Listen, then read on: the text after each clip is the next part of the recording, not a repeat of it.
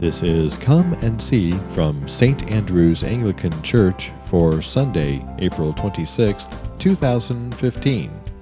The Gospel is taken from the book of John, chapter 10, verses 11 through 18. The message is by Father Ron Baird. Well, we've arrived at the middle of Easter.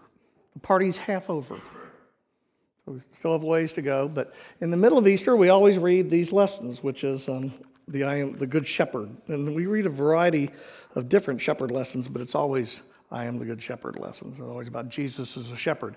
Apparently, God has a thing for sheep, because we hear a lot about them. Does anybody know who the first shepherd was? Still feel bad. Nobody's known at the energy services either, but Abel was the first shepherd out there. But we hear a lot about shepherds. Abraham was a shepherd who God told to go and he would inherit the land. Moses was a shepherd. We know that because he was tending the flock of Jethro, his father-in-law, when he ran into that bush that talked to him. Then we have David, of course, was a shepherd. Everybody knows about David because that's where he learned how to be good with a slingshot. He was really good with it. They slew Goliath with. You hear lots of metaphors from the prophets about shepherds. And of course, the shepherds were the first ones that the angels announced the birth of our Lord to on the hillside outside of Bethlehem. So shepherds are a big theme, and you kind of have to wonder why. What is it about shepherding and sheep that so fit? Well, part of it is a Bedouin community, so obviously they have it, but another big part of it has to do with the nature of sheep. Sheep don't have a reputation for being the brightest animals on the planet. I did some research on it, and I found out that sheep are actually, I'm going to knock this thing off, but sheep are actually about the same intellect as cows. That doesn't say much for the cows, by the way, but they're nowhere near as smart as pigs. So if you want a good pet, don't get a sheep, get a pig. Pigs are always smarter. And so, but they have some unique characteristics, and that's that they are a herd type of mentality. They really are not at all individualistic. They can recognize faces, interestingly enough, but they really don't, which always amazes me because if you ever look at the sheep of a face, they all look the same. But they can recognize each other's faces. But they don't really make decisions that way. They also don't have much of a pecking order. Dogs have like a pecking order in the pack, like who's in charge and all. And while sheep do a little bit of that, the more dominant sheep tend to get to eat first. They don't really have it nearly so much as most animals do. And they have one main passion in life. Does anybody know what that is? Eating, yes. They love to eat. And so if you ever see sheep, most of the time, they've got their head to the ground. And they just keep moving. That's one reason why sheep pretty much follow anybody anywhere, is because they are looking. That's why they're so helpless and why they have to have the whole herd around them. Otherwise, a wolf would come and snatch it and it'd be eaten in no time.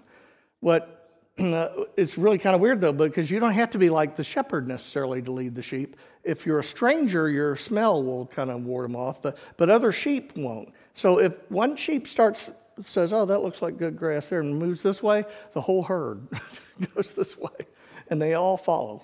And that happens no matter what. Sheep just don't look at things as individuals, as what I want. They do things as a group. And in fact, the time when sheep are the most upset, and when you hear about them bleating, not bleeding, but bleating, is when you take them out of the herd, because they're terrified if they're alone. And so the biggest draw for a sheep in terms of safety is to manage to be in the middle of the herd, because that way the wolf can't get to you. So they like to be in the middle. So sheep don't have an individualistic notion, which it makes it interesting that Jesus and God use this metaphor so often, because it doesn't sound much like us, does it? I mean, we know what we want, and we want it when we want it, and matter of fact, we really would have rather had it earlier. Well, where did that come from? Well, it's really not something that has always been there. I mean, more so than sheep, I guess, but it's become really dominant in the last few centuries. And it all started with a particular person whose name was René Descartes. René Descartes was a 17th century French philosopher.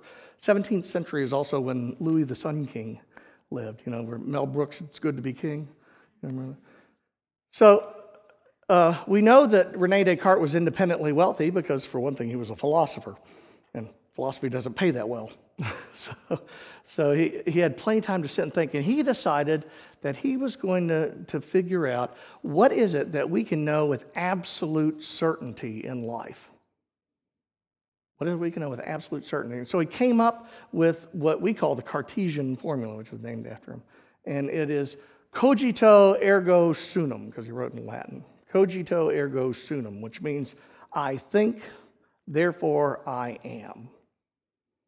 And out of that sprung all of the individualism that is a part of our culture. Because it's out of that John Locke and people like that started talking about the rights of people. And America became this rugged individualism. You know, it was the first time anybody had ever bothered to think about the fact that who's this king and parliament to tell us we have to pay taxes? We don't see them anyway. What do we care? And that was a really weird notion for most people in the world at that time. Why in the world would you get rid of your king? You know, that'd be like getting rid of your shepherd. Made no sense at all. So all of our rugged individualism of pull yourself up by your bootstraps, being self-reliant, you know, all those kinds of things that we hear so much about came